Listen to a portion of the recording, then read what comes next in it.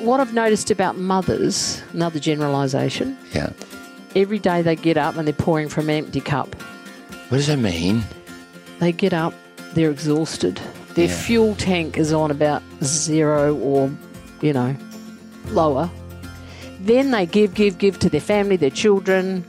They give. There's no energy, there's no love left for them. What do they need to do to start filling the cup? I think they need to just sit down, be still, and pay attention to themselves. Wow, okay. Pay There's attention. magic in that, Round the table, if someone came to any one of us and said, help me please, define my purpose, what is the question we would ask them that might be of assistance to them so that they can identify purpose? Chipster? What are your values? Oh, you bugger, mate. That was bloody mine, mate. Because that's it. That is it. I really think this is one of those extremely simple answers. Yeah. Simple question, simple answer. Explain, please, why you think that's such a crucial question. Because your purpose grows directly out of your values. What do you value in life? Your values will tell you what actions you need to take. Those actions define the end goal, or, sorry, let's not say goal. Those actions define the journey you take. Yeah. The journey is the purpose. I think it was 1985, I worked in the first hospice in Australia, in Fitzroy. And I was doing night shift at the time, and I used to love going down there with the dying people because they taught me so much and they inspired me. What did they teach you? They taught me to milk every moment of my life. But Mary, you actually saw Man's Search for Meaning, the essence of that book. I think you saw that on Nauru. Oh, absolutely. You saw people lose hope, they lost purpose, and consequently, they resignated. Yeah. On the other hand, you actually saw people retain purpose.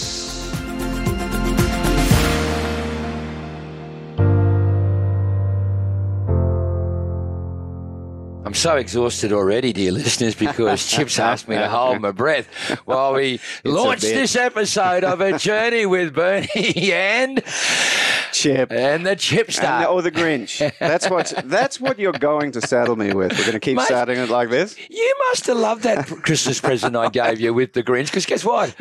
I've never mentioned it again. You mentioned it twice. It's scorched into my retinas. I think you identify with it. Yeah. You think I might have formed too much of an attachment to it. And, mate, I said it as a joke, but now it's starting to almost become part of your identity. He only dogs me this much when we're on mic too, you know. Well, he's now talking to Mary Scott. Mary, welcome to A Journey with Bernie and Chip. Have you listened to any of our episodes? Two. Who? Louise? Oh, the lovely Louise. Honestly, right up front, Mary Scott, what did you think of the episode that you listened to? I thought it was brilliant. That's the correct answer. Well, I loved the banter between the three of you. That's interesting, isn't it? That's interesting because that's great. Because we think we add a little bit of Roy and HG to the podcast. I love that. I love that I'm in the presence of people who Roy? know what that And who's Roy and reference who's is. Actually, that's a really, really good question because Roy's the funny one, isn't he? Well, that's got to be me. Isn't HG the ex-greyhound trainer who fell on hard times? Well, that's you, mate. Yeah, That's I'll definitely take that. HG. I'll take that. Yeah, I've got two greyhounds. Oh, have you? Yeah. What are we doing talking about greyhounds when we've got the great Mary Scott here? Yeah, we should probably get to the guest. Mary, welcome. Great to have you on board. You're here because a friend of yours called Kay Reynolds, who I met at a BX. BX is like a business networking meeting, yeah? Good on you, Kay. Oh, yeah, absolutely. And she said, you got to get on to Mary Scott. Why did I have to get on to Mary Scott? What is so great about Mary Scott? What does Mary Scott do these days? Do we get a call with Kay? Ask, call a friend? What do I do? We'll have to have that set up next time. Good question.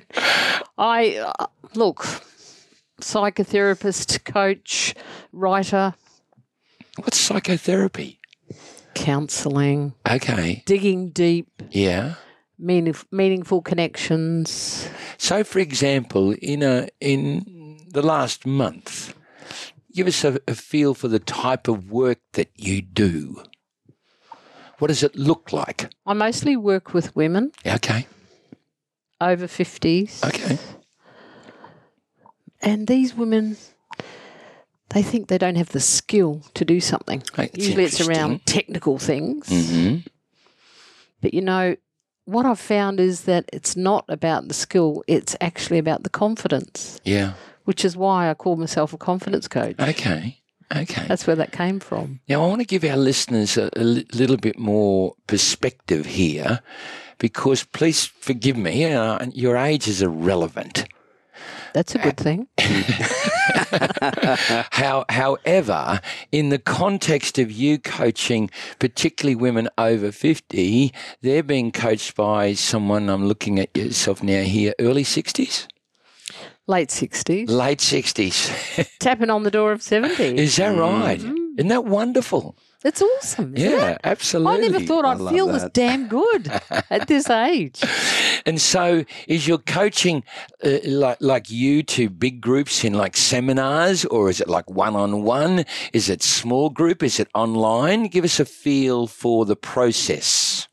It is all online. Okay. And back in the day when I was a psychotherapist full-time, of course, that was face-to-face. Yeah. So when COVID hit, I was like, how am I going to do this remotely? But then what happened was I realised how cool I could open this huge, huge world That's to myself and be fascinating. exposed to way more people. Yeah. So it's very global these days. It's usually all on Zoom.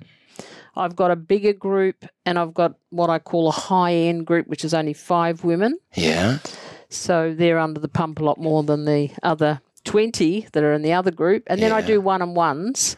And interestingly enough, I have a young man I've been working with Wow. for quite some time. He's 22. And where does he live? He's in New Zealand. Wow. And he's divine. I love him. And you are based on the Sunshine Coast. Correct. So you're a long way from New Zealand, and yet he's regularly online with you, Correct. drawing from your coaching experiences. Yeah? Correct. Yeah. Chip, she's already taught me something right here. Enlighten me. Yeah, absolutely. I've refused to go Zoom and video ways. Oh, you want to get with it. Oh, yeah, that's exactly right. That's what I heard you say. I said, here you are at 70 embracing the... I'm not 70 yet, but don't get ahead of you're heading in Steady that boy, direction. steady boy. And you're embracing the technology and the opportunities that the new world gives Absolutely. you. Well, I in that particular regard, I think I sort of like reached this conclusion that, you know, my personality, I want it one-on-one, but I think I am missing out. And Chip, for our podcast too, I think there's an opportunity there for us to reach out to so many through these type of mediums. That'd be and magic. we They're can do powerful it. tools. Yeah, They're yeah, powerful yeah. tools. Yeah. I don't think they should be sort of your only port of call in terms of those things, in terms of contact, connection, communication, but they're powerful tools for sure. Yeah. Now, Mary, you were commenting before on why you reach out to women in their 50s, and we all know that it's a generalisation, but there is a specific reason as to why they are your target group. Elaborate for us. Well, I think they're hiding in the shadows. They're just lurking, you know, they're not sure whether to plunge in and have a go. And then there's other people that are just having a go aimlessly. Okay. And I think that's sad, but there's a lot going for them because they're usually really passionate like I am, Yeah. fired up about a cause. Yeah. But they've got to put the other things together to start the magic. And usually they're techie things. Yeah. And trust me, I was never techie. Yeah. But I watched videos, I paused them, I actioned them, and then I played them again, paused, action. And that's how I learned all my technical stuff. You see, I put you now immediately in the category. You're bold, because you didn't turn your back on that technological stuff. You actually embraced it. You went in there, and instead of being fearful about it, you went in there to learn about it quickly. And now it's part of you.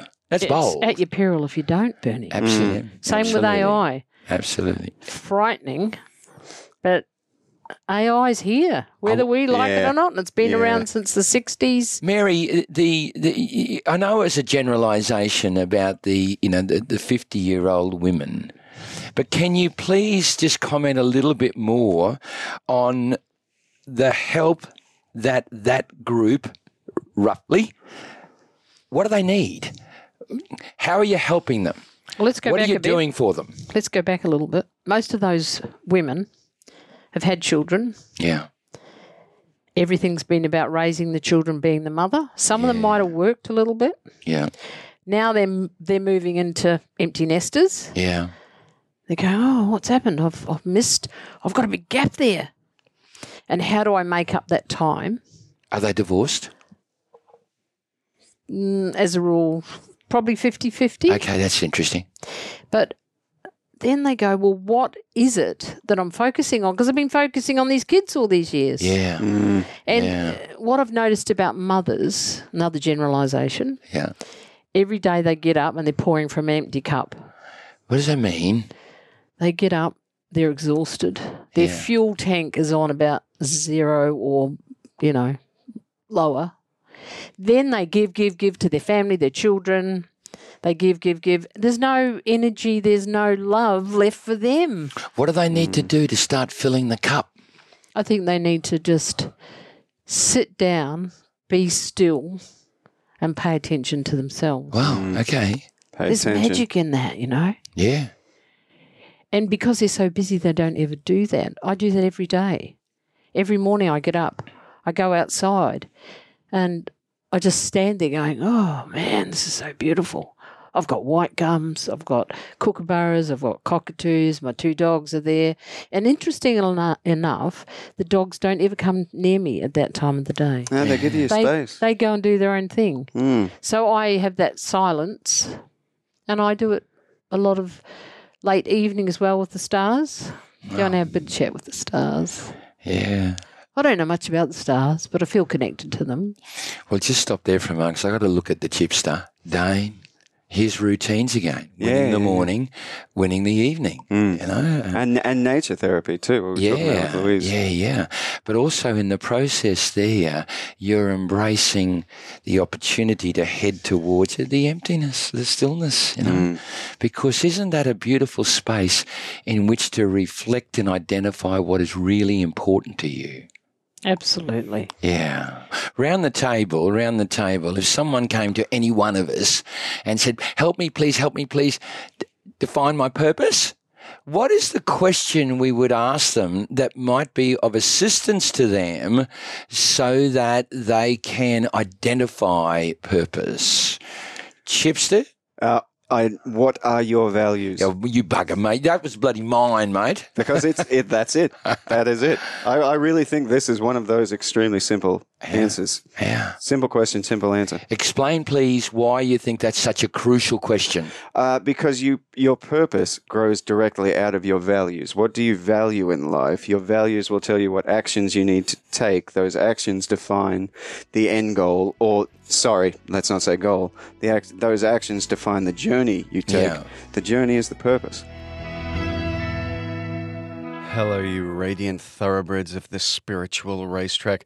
And forgive my intrusion, but I couldn't resist parachuting in with another of Chip's loaded questions. And listen, the subject of purpose is just a bit too big, a bit too important for a single question. So we're loading up with a 3-for-1 deal today, trendsetters, and I hope, I pray, I beseech the universe that these questions will help people clarify their purpose because it's so important. Now, these questions are in the interest of self-awareness. Self-awareness uncovers your values. Your values define your purpose. So let's ask ourselves these questions. 1, what did your 7-year-old self love doing? What was that childhood joy? 2, what would you do if you knew you could not fail? Remove all risk, remove all fear. There is only success ahead of you. What would you do? What would you do if you could not fail? 3, at the end of your days, by what measures will you deem your life a successful one? What will have made your life a success? Or let me put it another way, and hopefully this offers a little more illumination. After you're gone, what would you want the people left behind to say about you?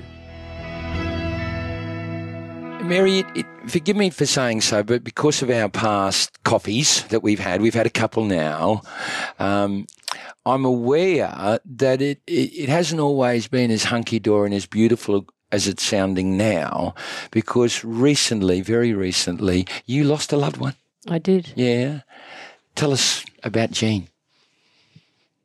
She was awesome.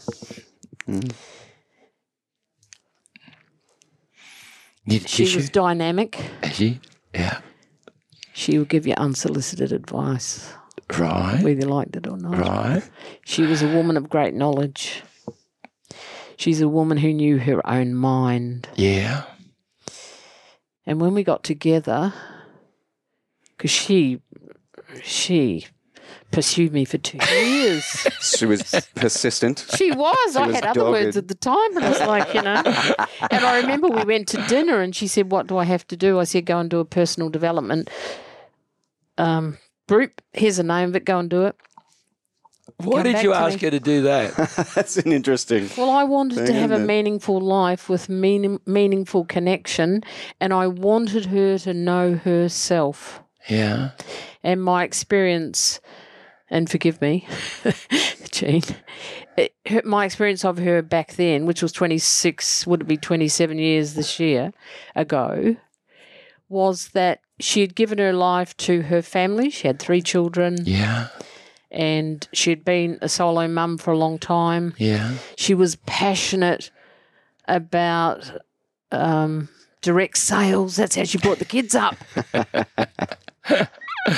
Yeah. But she didn't know herself. Yeah. She would give to others. She was one that didn't have the cup full. Yeah. She'd give to others in spite of herself. Yeah. She would make promises. Yes, I'll fix that. She had a shop in Blackburn in Victoria. Yeah. It was called Just Ask Us. Mm. Biggest know-alls in town, she used to say. Biggest what, sorry? Know-alls in town. Yeah, right. Yeah. And she would make garments for size 6 women to 26. Yeah. Get that? Yeah. Honestly, she was a woman who brought value everywhere. Wow. She was one of the kindest people I've known ever. Yeah. Let me ask you this. You lost Jean a couple of years ago? No, last year. Oh, wow. I didn't realise. I think it's 8 months on Saturday. Oh, wow. Still Mary, fresh. I didn't realise that was so fresh, as Chip just said. Your coaching, the richness of what you offer other people, is it, I assume that you had that richness while Jean was still alive with you. It sounds as if you're a passionate human being. Has it been enhanced since Jean has passed? I think it's deepened. Wow. Because at the end of the day, it doesn't matter if you've got 5 Beamers in the driveway. But if you haven't got someone that loves you and a deep connection, Yeah. there's no life in that. One of the privileges that I have had, and not everyone's had this, I was deeply loved for 26 years. Mm. And I think that's a beautiful thing. There's some people go through life that they've never been loved. Mm. But there wasn't a day, even in her dying days, it almost goes together, doesn't it? There was love. She always had love. She struggled even when she became immobile. She would always say to me, "Thank you, darling, for what you're doing." Yeah. Thank you. She never complained, Yeah. At home we had a hospital bed and, some of those hospital beds, I was grateful for it, but truly, it's still a hospital bed, know. But she's just grateful every day. And we set her up in the lounge so she could look outside to the white gums and the kangaroos on the other side. Mm. And now and again, we've got 2 standard poodles, a black Ruby Tuesday and course. a brown Mr. Oliver. And Ruby Tuesday she found it a bit difficult to get up on that hospital bed, but she'd get up there every day. and just lie next to her on top of Jean. Yeah. It's amazing with dogs like that. They're such comforting animals. You hear those stories again and again. Yeah. You know, with terminal patients. Yeah. Yeah. Mary, in a way, since Jean's passed, have you sort of like harnessed the love that you used to share with her and what she gave to you? Are you giving that now to these wonderful clients? Is that sort of like the reason why it's deepened? I think it's overflowing now. Wow. I've always been moved with the capacity of the human spirit. And, you know, because I've travelled, I'm well travelled, I've worked in some interesting places. Yeah. I've planted trees in a forest when they got wiped out. As a kid, as an entrepreneurial kid I think I was 11, I had a paper round. You've also run a marathon. Yeah. Mm-hmm. It was a bit slow with that one, Bernie. It was a 37-year-old dream. It took me 37 years. And if you look at me, I'm no runner. You know, so I talked about it. I had it on my goal list for 37 years. And one day I just thought, well, no, hang on. This is the truth-telling part, okay? We were on a plane from Honolulu to Melbourne. Yeah. And Jean was very direct, as I said, unsolicited advice. She said, as we approached the plane, you can sit in the middle seat this time and I'll be on the aisle. And I was like, what the hell brought that about? She said, well, I'm sick of being squashed between you and the other person. And at that time, I was 111 kilos. Right. And I was ashamed and embarrassed because there I was in the middle seat, you know. Yeah. And then what do? They bring the food, don't they? Yeah. How the hell do I get the tray table down? I know that experience. So when I got home, I thought, Yeah. I better run the Boston Marathon. She said, what the hell are you going to run the Boston? I said, I've been talking about it for 37 years. Let's do it. How many years of training did you do? Or how many months of 6 training months. did you do? 6 months? And you went from 111 kilos in the process of training to what? Well, I think about 68. Oh, get out of it. You did not. I did so. You cannot lose 50 kilos. I've got a picture to prove it. Hey, how'd you lose 50 kilos in such a short time? Oh, that wasn't in 6 months. No. Oh, look, I got carried away. Hey, we like it when people get carried away. Was it a year? Look, Doesn't matter. I tell you where I get the 6 months from. Yeah. I had to get a wild card to get into Boston. Yeah. So when I got the wild card to when I ran, it was 6 months because I see. did a blog. That's where I got Yeah. that from. Okay, so I Yeah. didn't just pull that out of, you know. Yeah. So I wrote a book about it, so I remember the blog. But so I would think, probably a year, because my first marathon was in Rotorua, New Zealand, because that's where I'm from, and I decided to do that. I'm lost here. So how long before the Boston Marathon was Rotorua Marathon? I think it was in May 2009, because I did the Boston in April. I think it was the 19th or 16th of April 2010. Okay. So I did my first one in Rotorua. We got about 18 months there. Yeah, so I think it must have been, Yeah. You know, I don't often lie like that. It sounded real impressive. Yeah, though, it did, didn't it? Like, I wasn't even impressed when I heard myself say it. I was like, what the hell? So, We'll Mary, edit around it. I've got you in your mid-50s there doing these marathons. Yeah, I was. Yeah, wow. Unreal. Oh, wow. Unreal. And for the first time. Oh, absolutely. I was walking down the road in Melbourne, because that's where we lived in those days, and I saw this little studio. I don't know what I weighed then, but I was overweight. And I said to Jean, let's go in and talk to this woman. She seemed like a nice woman. So I went in and I said to her, oh, hi, do you think I could run a marathon? Now, this woman never seen me before. What the hell is she doing here? She said, have you got a pulse? I said, yeah, of course I've got Nice a pulse. answer. She said, then you can run the marathon. Yeah. And that's where it all began. Yeah. Mary, enter into the boxing ring. Yep. I want you to throw your best punches right now. What did you learn from doing these marathons? This was a giant leap. This was a change in program. I'm taking on these goals, you said to yourself, and I'm going to run a marathon. What a journey. But for our listeners' sake over here, what's the greatest learning of taking on those goals, being so bold? What did you learn? Stay the course. I think we get a bit lost because we get focused on the goal Yeah. and we forget about the journey. But the gold is in the journey. It's not in the goal. You're spot We on. lose that. We You're lose spot that. on. You see, and I think the journey is where the growth is. I was talking to my group last night and I was saying, I love it when I'm really pushing hard to learn something new because I know any minute I'm going to have a breakthrough to learning something that's awesome. Yeah. Chipster. Yeah. Well, Bern and I were talking about this a lot because there also seems to be, if you do enough learning, because that's what we're talking about here, talking about learning isn't enough, we agree. But there also seems to be something that happens if you do enough learning of the right stuff, that knowledge hits a critical mass and then action seems to become inevitable. So questions two-part. Number one, have you observed something like that? And number two, is there sort of a predictable way that you can go about your learning to maximize your chances of implementing? Can I'm adding value to the same question. So she's going to answer the same question. Make it too complicated. No. But when you read your books, do you use highlight pens and do you scribble over your books?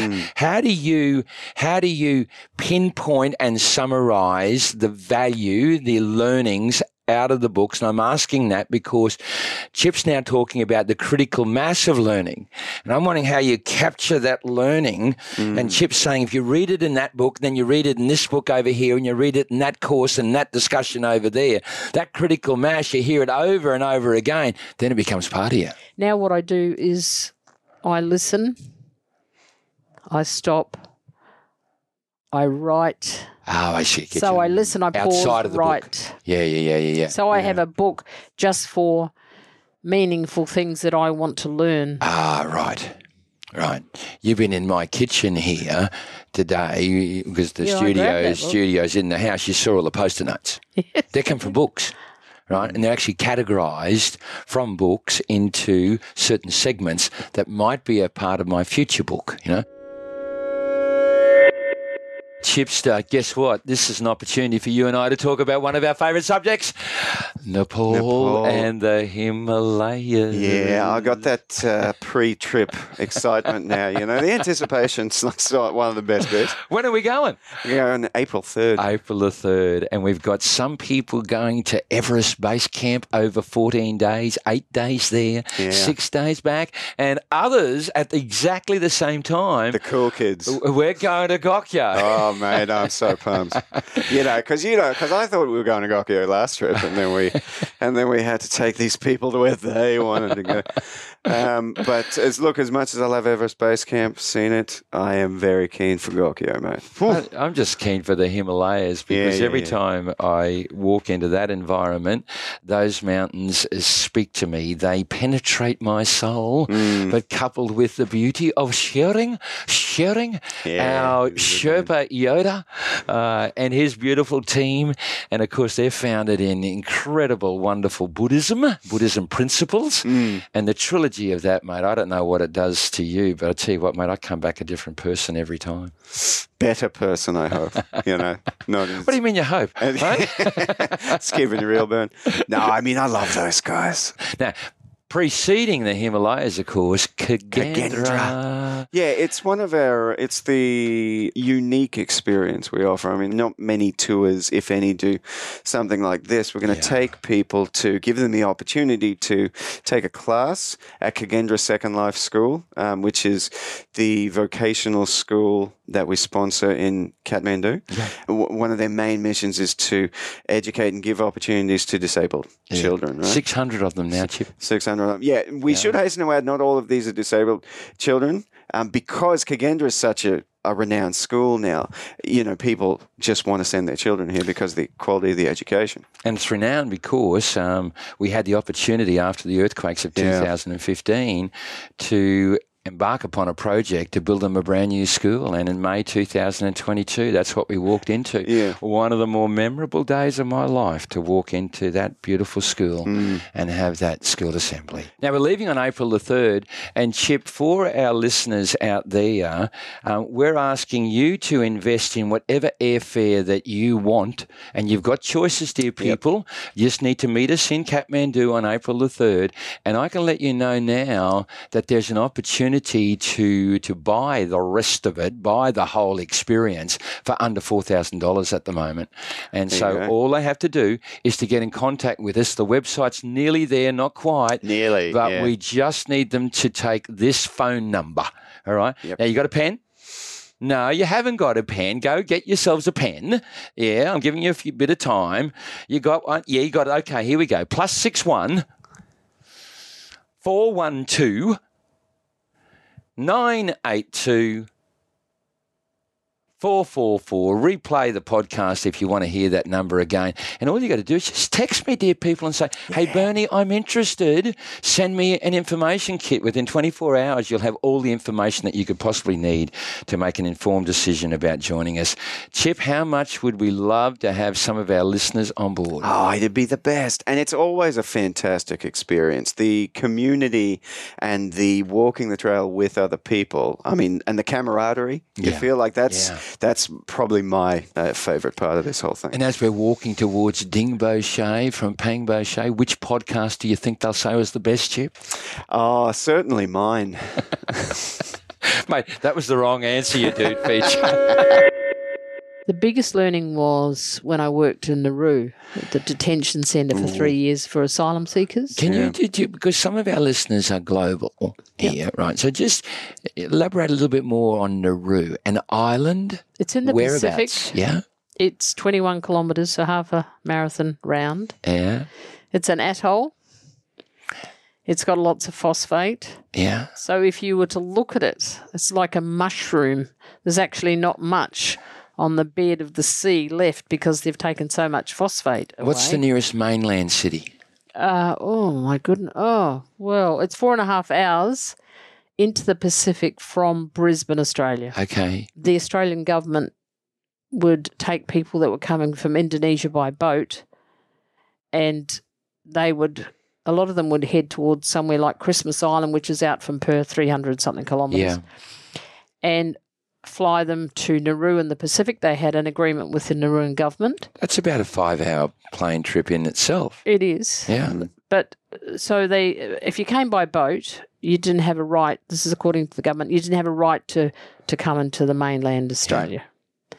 And people were risking their life, their children's lives, their family lives, going in sometimes just fishing boats or little boats. So they elected to send them to Nauru, and I first heard about the jobs there when I was doing mining up in northern Queensland at the time. And when I first inquired, the women were just sleeping on, what do they call, camp stretchers? And I said, no, come back to me when there's beds because, you know, I'm in my 50s. I don't like much. Sure. So they did come back to me, and I went out there, and it was mostly men in those days, so we just had one camp for men. Oh, my goodness, I learnt so much. I couldn't believe every day I learnt something. Tell us something you learnt. Really powerful. What did you learn? What did you learn about humanity? Well, I learnt that we do things that we would never do in everyday life in our own environment where we're loved, we're among trusted people.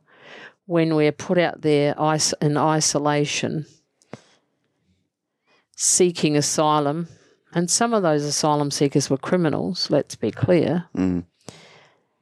It really takes you to the deepest part of your soul. You have to protect you and your family vehemently, which involved rising up every day, demonstration, sewing your kids' lips together, all these kind of brutal things that we wouldn't do here in everyday life, but we've never been taken to that level. Yeah. We've never had confinement. Yeah. It's like taking someone, putting them in jail. Yeah. Right?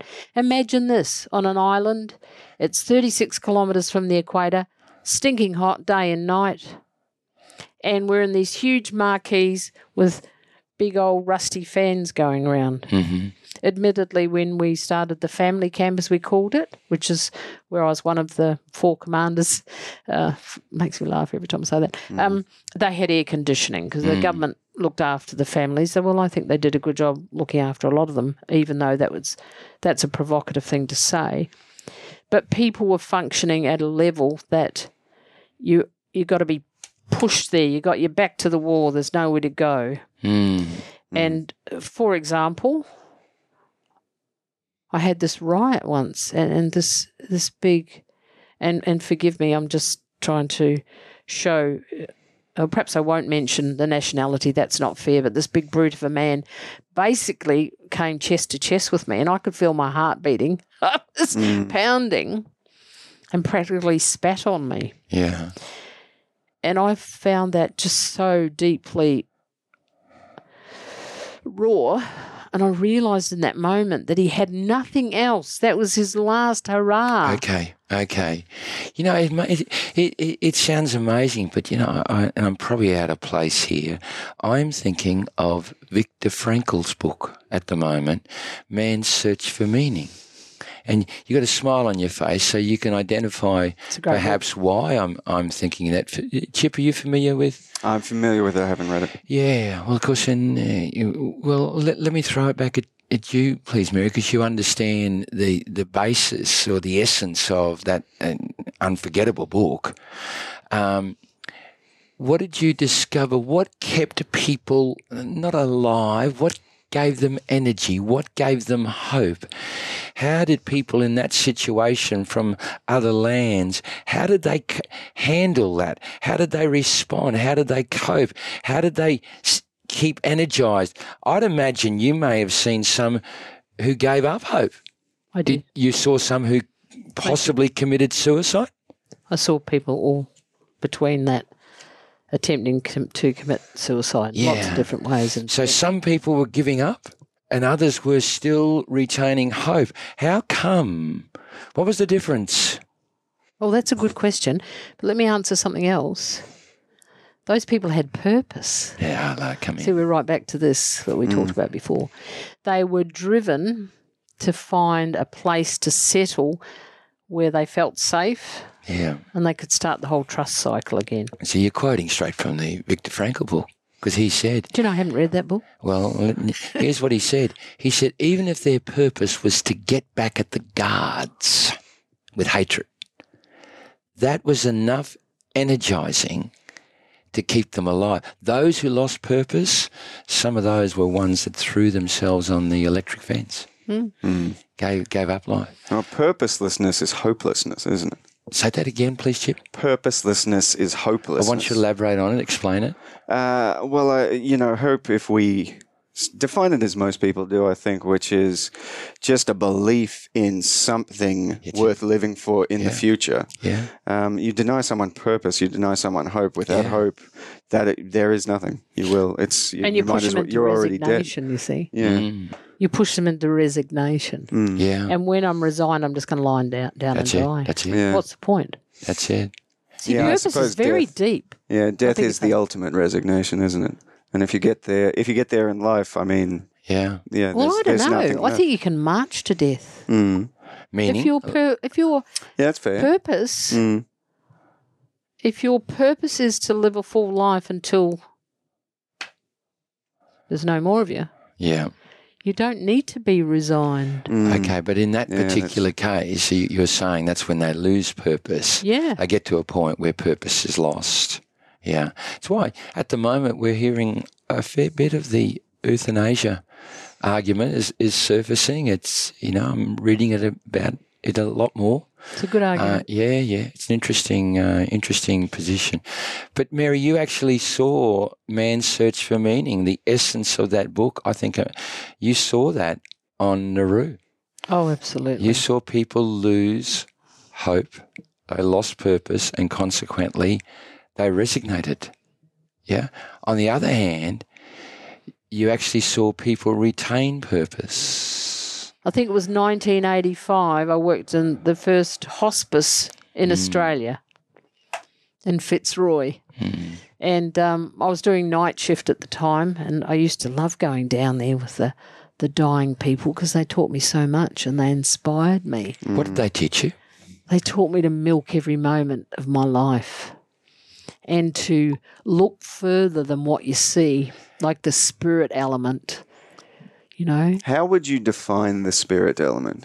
Because everyone has a slightly different view of this. So I think it's both important to make our own personal distinctions, but I think it really adds to this really rich tapestry of meanings that people I love that derive. word, tapestry. Yeah, so I want you to put your thread into that tapestry. So what does that mean to you? What does the spiritual life mean to you? I just feel connected every day to a greater power than me. Mm.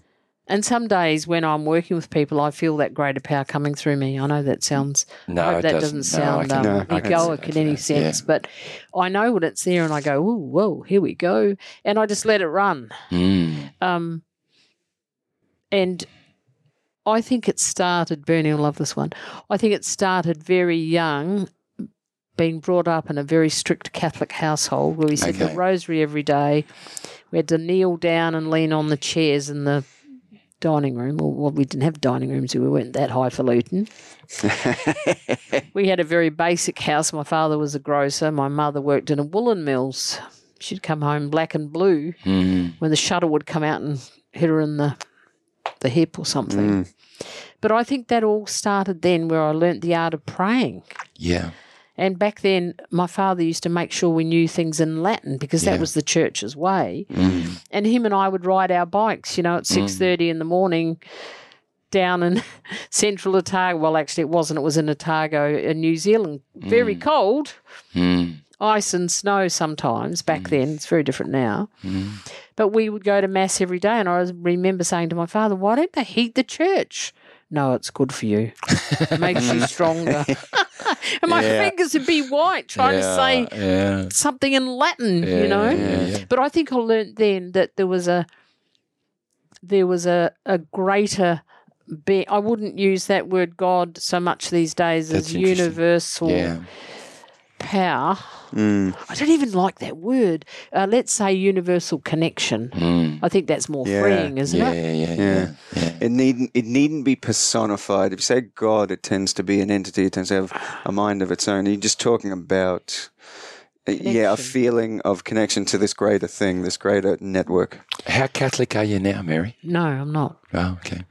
I So feel you've very I know how replaced you it. feel. I feel pretty disillusioned. I've still got the flat knees to prove it that I've felt for a long time. So despite the fact that very early on it actually gave you a seed of awareness of something greater.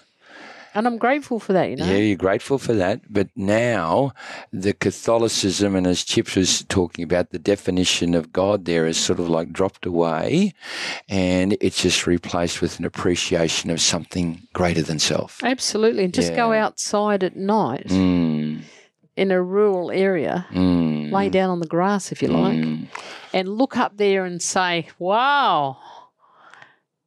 Like, you couldn't help but say, wow. Even on a foggy night, there's still little lights that you can see that you go, I've got to be connected to that. Yeah. I take the dogs out at night and I talk to them. What can you see tonight? You know? This is where we need to thank Louise too, Chip, because Louise talked about you look out there at night time and she's saying, well, that's, what do I want to call that? She calls that nature. Somehow the force of nature has created all that. And then she looks at the tree beside her and says, force of nature has caused that. Then I look in the mirror and say, the force of nature has caused this too. Oh, there's nature. It's everywhere. It is. Yeah. It is. And I like that. The other thing that I think, and I was taking from what you said about God, is that if I reflect on that, and I do a lot of reflection, every day I reflect, it gives me the sense of greater than and less than. God is greater than, I must be less than. Whereas when you talk about universal energy and having a deep appreciation for everything around us, Yeah. there's so much equality in that. Yeah. You know, we're all equal. Chip, there it is again. Innes. Yeah. That's where we first All those points. were introduced to the whole concept of the wonderful dichotomy of feeling so minuscule, so small in the presence of the Spirit. And yet when we feel so connected with it, we feel so grand. Exactly. And at the same time, an incredible human experience. I want to throw in something a little, I don't know whether it is controversial here, but when we say it's time to step up, it's so easy to say, everyone, it's time to step up. Everyone needs to step up. I want to say it's time for the good people, the people that have believed, the people whose experiences of life and their journey of life have allowed them to see things, and they're aware. You must stand up because you've got stuff to offer. But I don't mean this demeaningly, but No, there I get are you. some people whose life journey, they've actually chosen not a journey of curiosity, not a journey of learning and growing, and they may not be as aware. Now, do we want them to stand up? Of course we do. But those that are aware, we need to hear your voice Absolutely. because you're the ones that can influence. I just wonder at times in this social media world, have we got the wrong influences?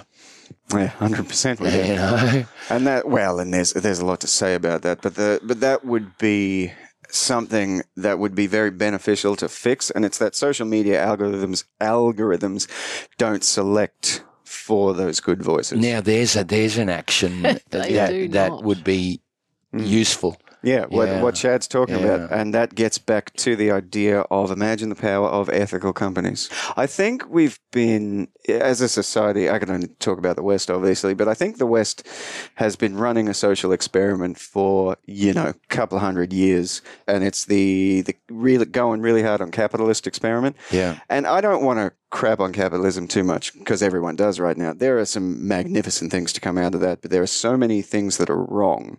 And I think people are finally paying attention to the parts that are broken and saying, hey, let's fix this. And that, and I think, Bernie, this is what we're trying to do with the podcast. Don't turn away from everything. You don't need to turn away from everything. Just modify. Find the modified existence, but a modified existence which gives you the space to inspire your own inner stability, your own inner happiness, your own inner joy as a foundation for becoming a more loving human being. Now, what's interesting there is, as I say, more loving human being, a loving human being knows when to speak up. And a loving human being knows when to take a stance. A loving human being knows when to contribute, because they want the world to be a more loving place. Well, you can't remain silent and just be in your own love bubble. We've got to share it. We've got to be able to distribute it and make it happen more out there in a global sense. And I think when you stand up, I know from my personal experience, if I make after Jean's journey of 5 years living with cancer, I've decided to get on the bandwagon quite a bit about the medical system. It's quite broken, in my opinion, and encourage people to advocate. When I was with Jean going to appointments and things, I saw a lot of people on their own there. And I don't know about you, but have you ever been in a traumatic situation and you can't remember half of the conversation? Yeah. And we're having conversations with people about their life, how long they're going to live, because prognosis comes up, even though it's frightening. Some people don't mention it, even in palliative care. There's frightened human beings. But I think that we need to advocate for those that cannot advocate for themselves. Yeah. And I, for one, am telling people, if you have to go to a medical appointment, if it's crucial and it's important and it's about your life, take someone else to listen. And I think, I'm taking a long time to get to my point. My point is this, that when I made that decision, I learnt more about how I felt and what my perspective was. Had I not announced that decision, I wouldn't know what I know now. Does that make sense? No, it does. Yeah, that's the growth. That's why you've got to stand up. 'Cause you don't know at that point what it's all about until you actually start articulating it. Yeah. Was there anxiety about making that stand for you? Was it a difficult decision to make? No, well, it came natural when I saw Jean being treated in a particular way and being bullied and pushed around in emergency. And I just fired up. I became this mad woman. I can't imagine what they wrote in their notes. I suppose they've got to be careful these days. But, like they wanted to send her home one time when I took her there by ambulance. I was like, no, you're not doing it. Then they promised Panadol, and 45 minutes later, I said, "Where's the Panadol?" "I lost my keys. I couldn't open the cupboard." I'm like, not good enough. Yeah. So you had that point of passion, so that made it like semi-effortless for you because you had Jean. I mean, would you have advice for some of us who struggle sometimes to do what they perceive as the right thing for fear of upsetting the apple cart? Is there I think fear's going to get in the way, but fear's a bit of a paper tiger. You know, like... It's just a perception, isn't it? And I think you've got to say, I'd like to help you, but I actually don't know how. Yeah. I've had people say that to me. Mm-hmm. And if you see a loved one going to an appointment or they could be at their end of their life and they're going to an appointment to get a result. How many times? Oh, yeah, I've heard people getting results over the phone on their own and they've got no clue. I think just say, what do you need? Because most of us know in that point of crisis, we know what we need, even though it's complete overwhelm. They might just say, can you get me a water? I might just say, hold my hand. Yeah. What did he say again? Do you know, my mother, she was diagnosed with lung cancer long time ago. We went to her, back in those days, radiation oncologist, because everyone got radiation back then. And he said to her this, he said, Mrs. Scott, we can't save your life, but we can prolong your life. And my father and I were there and we went outside and Mum said, did you hear what he said, Jack, to my father? He said he's going to help me live for a long time. Wow. We were just like, wow. And I was so grateful to be involved with that because her reality and, and that's what she wanted to hear. So we went with that. Yeah. I wanted her to go to the beat of her own drum. I know exactly what you're saying about the medical system. By the way, Peter Attia, I think that's the name of the author. Attia, A-T-T-I-A. Yep. I-A. Peter Attia. Outlive. That's a book that's doing the globe at the moment on the very issue that you're talking about, and which I relate to on a very personal basis. My mum and dad are 92, 86, and there's no way in the world that we allow them to go to hospital without one of us. Well, you wouldn't, would you? Accompanying them, because we just got to make sure that the information is, from doctor or specialist is actually disseminated to mum and dad in a way that they understand. And it's equal. It's equality. It's not the doctor said and I shall be complicit. Well, unfortunately, I know I hope I'm not unfair on my own parents here, but that generation doesn't know how to ask. They love professional distance. They love looking up to the doctor, so they give the doctor powers that sometimes you need to question because we need to know what's going on. And the doctor's visited for 2 minutes and disappeared. Correct. Well, you can't make informed decisions, you see, if you don't have knowledge to base that on. Well, I want to test your knowledge now because we're wrapping is this a multi-choice? No, we're wrapping up this podcast now because we've covered so many topics. Much ground. Yeah. Chip and I are going to ask you 5 questions. We don't even know what the questions are, by the way. I've just put Chip on the spot. I was going to say, I'm out of I've got a couple of really good ones. I didn't know we were doing this. I'm excited. However, hey, let's the do it. secret of this last bit is they've got to be short, sharp, quick answers, like not even more than a sentence. One sentence you reflect and you go bang. Righto. All right. And if you fire the gun. Yeah, and you might say, I'm not so sure. That's your answer. That's a good answer. I only get one go. Yeah. Just it's almost like come from instinct, right? Rather than cognition. Yes, right. Okay, here we go. You ready? Right. I've got the first one, Chip. Okay, here we go. The greatest thing that you learnt from being on Nauru in that job. What was the greatest thing you learned about Mary Scott? To value every attribute that I have and to use it for greater good. Chip? All right, Mary, I'm going to piggyback off the Nauru question. Did you see people, the imprisoned asylum seekers in Nauru, attaining joy, and how did they do that in that environment? The simple things and the flowers that they picked. Yeah. and the smile on their faces on a good day. My next question is one word. Jean. Love. What is love? Deeper connection than you can feel. The meaningful life. What's essential to have? Two things that are essential if you are to have the meaningful life. Curiosity. Mm-hmm. Oneness. Well, okay. I've got a great one to piggyback off that. You jumped in quick then. You have a magic wand, okay? Yep. Anything you want, you wave it. Yep. What do you take away from the world? Oh, wow. Oh, magnificence.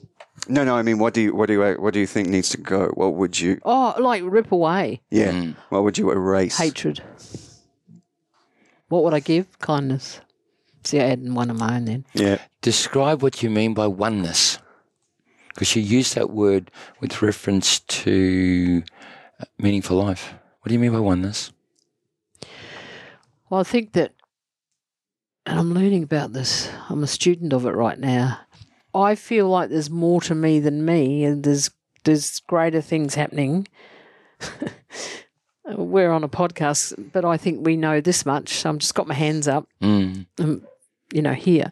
We know this much. But what's actually out there and available is this much. We're never going to know. That's the oneness. Out here is always impacting what's going on in here. We just don't know it, and that's why we have to have awareness and consciousness every day. Be conscious. I get up every day and I say, what is my intention for today? I won't go on because I know we're under the pump. No, Mary, no. I was just about to say to you, Mary, that was 3 sentences, okay. That was 3 sentences. What do you say to those 50-year-old women? We're talking about, not all of them, of course, but we're talking about some of your clients who you perceive are hamstrung in some way. Give it a go. Keep practicing. Give what a go? Anything the heart desires. Anything you want, you can have it. Just keep practicing it.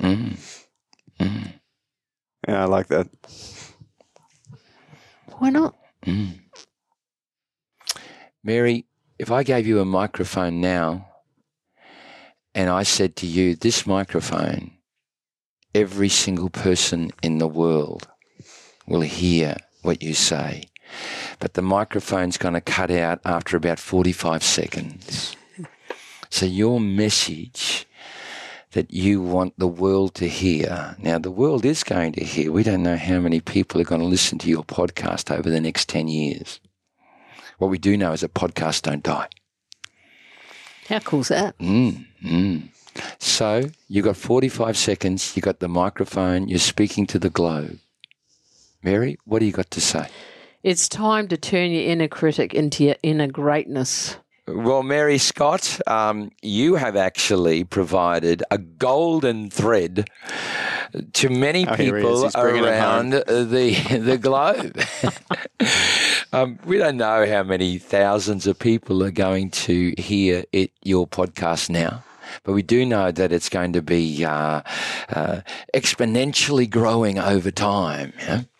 And as a result of that, there are going to be many, many people that are going to learn different things. There are stories that you've told that people are going to resonate with, and they're going to extract this piece of value for them. Someone else will hear the story of you and Jean and be able to immediately react to that. Some will hear the story of Nauru.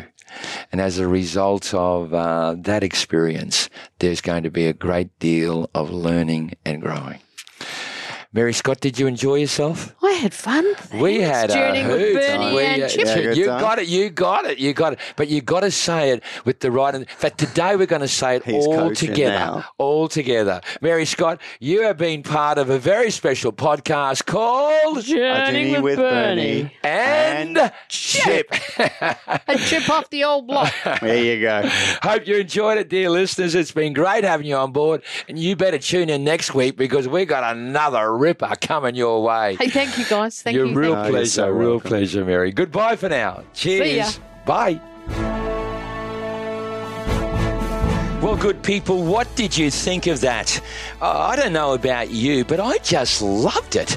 But I continue to love these stories and these journeys of people's lives that can give to us strategies and actions and routines and disciplines and ways of seeing the world, all of which can help us to become more loving human beings, happier ones too. And listening intently is the Chipster, Chip Lachlan Huddy, our editor and producer. And as promised, he's about to deliver Chip's take-home pay, a 4-minute summary of all the goodness and the gold that we just heard over the last hour. Hey, take it away, Chip. Thanks, Bern, and thank you, dear listeners, you questers for wisdom, you intrepid spider monkeys on the tree of life. Thank you for joining me for yet another edition of Chip's Take Home Pay. And I'll tell you what, it could go any which way this week because didn't Mary cover all the topics and then some? I hate to use shop-worn catchphrases like something for everyone, but that's how this episode felt. So where to start with the take-home pay? Easy. We're going to go back to basics and right down deep to one of the podcast's lodestones because we talk about this just about every episode, but I don't think we've ever gone granular on it. So today, my stunning little spider monkeys, it's time to take a deep dive into the concept of purpose. First things first, let's define it. Because we all take for granted that we understand what purpose means. And sure, we all understand the basic meaning, the dictionary meaning. But there's important nuance to the way we use it when we're talking about purpose in the context of a meaningful life. So let's hear from Doctors Todd Kashdan and Patrick McKnight, two psychologists who've done quite a bit of work on the subject of purpose. Here's what they have to say, quote, "Purpose is defined as a central, self-organizing life aim. Central in that, if present, purpose is a predominant theme of a person's identity. If we envision a person positioning descriptors of their personality on a dartboard, purpose would be near the innermost concentric circle. Purpose is self-organizing in that it provides a framework for systematic behavior patterns in everyday life. Self-organization should be evident in the goals people create, the effort devoted to these goals, and decision-making when confronted with competing options of how to allocate finite resources such as time and energy. A purpose motivates a person to dedicate resources in particular directions and toward particular goals and not others. That is, terminal goals and projects are an outgrowth of a purpose. As a life aim, a purpose cannot be achieved. Instead, there are continual targets for efforts to be devoted." Unquote. Now, that's quite a mouthful, and if you didn't get it all in one go, I encourage you to rewind and listen again. But basically, it defines purpose as a life aim that provides a framework for deciding what to do and what not to do with your life. And crucially, while purpose can supply short-term goals, does supply short-term goals, the aim itself can never be achieved, and so will always be there to generate more goals that allow you to act, to live meaningfully. That's powerful. That's the goal and the journey all in one. That's everything. So, how do we cultivate our purpose? Well, we touched on it in this week's loaded question. First step is to identify your values. Your values will show you what matters to you in life. Your purpose will then arise from living out those values. Here's where I think a lot of people can get stuck. It's one thing to identify your values with questions like we asked ourselves in the loaded question. It can be quite another to actually live those values, because maybe you don't quite have the courage yet. Maybe you don't believe the world will share your values. So, how do we cultivate the kind of mind that can live our values and thus attain our purpose? Sudoku, if you can believe it, also crosswords, also the structure of a snowflake. Stay with me. Now, while I was researching this take-home pay, I found a fascinating study from 2013 by Heinzelman, Trent, and King. And these guys discovered that perceiving patterns gave people a statistically significantly greater sense of purpose in life. Now, why is this? Who knows? Maybe the detection of a pattern brings a sense of order brings a sense of meaning brings a sense of purpose. More work needs to be done. But for now, let's put aside the how and focus on the what, because this study suggests that getting better at recognizing patterns will actually make you better at living with purpose. And if that doesn't excite your friends and neighbors, do please check your pulse. So here's the mission. Improve your pattern recognition. Here are the action steps. And pick whichever sounds the funnest. They'll all work. Number 1, study mathematics. Now, this might be a tough sell for some people, including me, because maths is kind of daunting and intimidating and boring, but it is all about patterns. Now, this could be as simple as just relearning the old times tables from school. There's a lot of patterns in that. I know it'll still be kind of a struggle, but there's no meaning without struggle, guys. So go on, get on them. Get on those times tables. Option 2, study nature. The natural world is a gorgeous collection of patterns. The tides, the seasons, the circuits of the planets, the life cycle of a butterfly. Find them, study them, get to know them. Let these patterns build you up. Option 3, probably the funnest, find a left brain hobby like crosswords, like Sudoku, like words with friends, like a puzzle-heavy video game, like escape rooms if you have the money and time, or like chess, our old classic chess. Anything that forces your mind to tease out connections. Now, full disclosure, this study linking pattern recognition with a heightened sense of purpose has not actually been replicated, so it's still technically theoretical. But listen, this is an experiment worth participating in. All you have to lose is a little time and effort. And what you stand to gain is everything. All right, that's all from me, beautiful people. I'm Chip Huddy. This has been Chip's Take-Home Pay, and I do hope you found some pay worth taking home. As always, my friends, auf Wiedersehen, and just remember,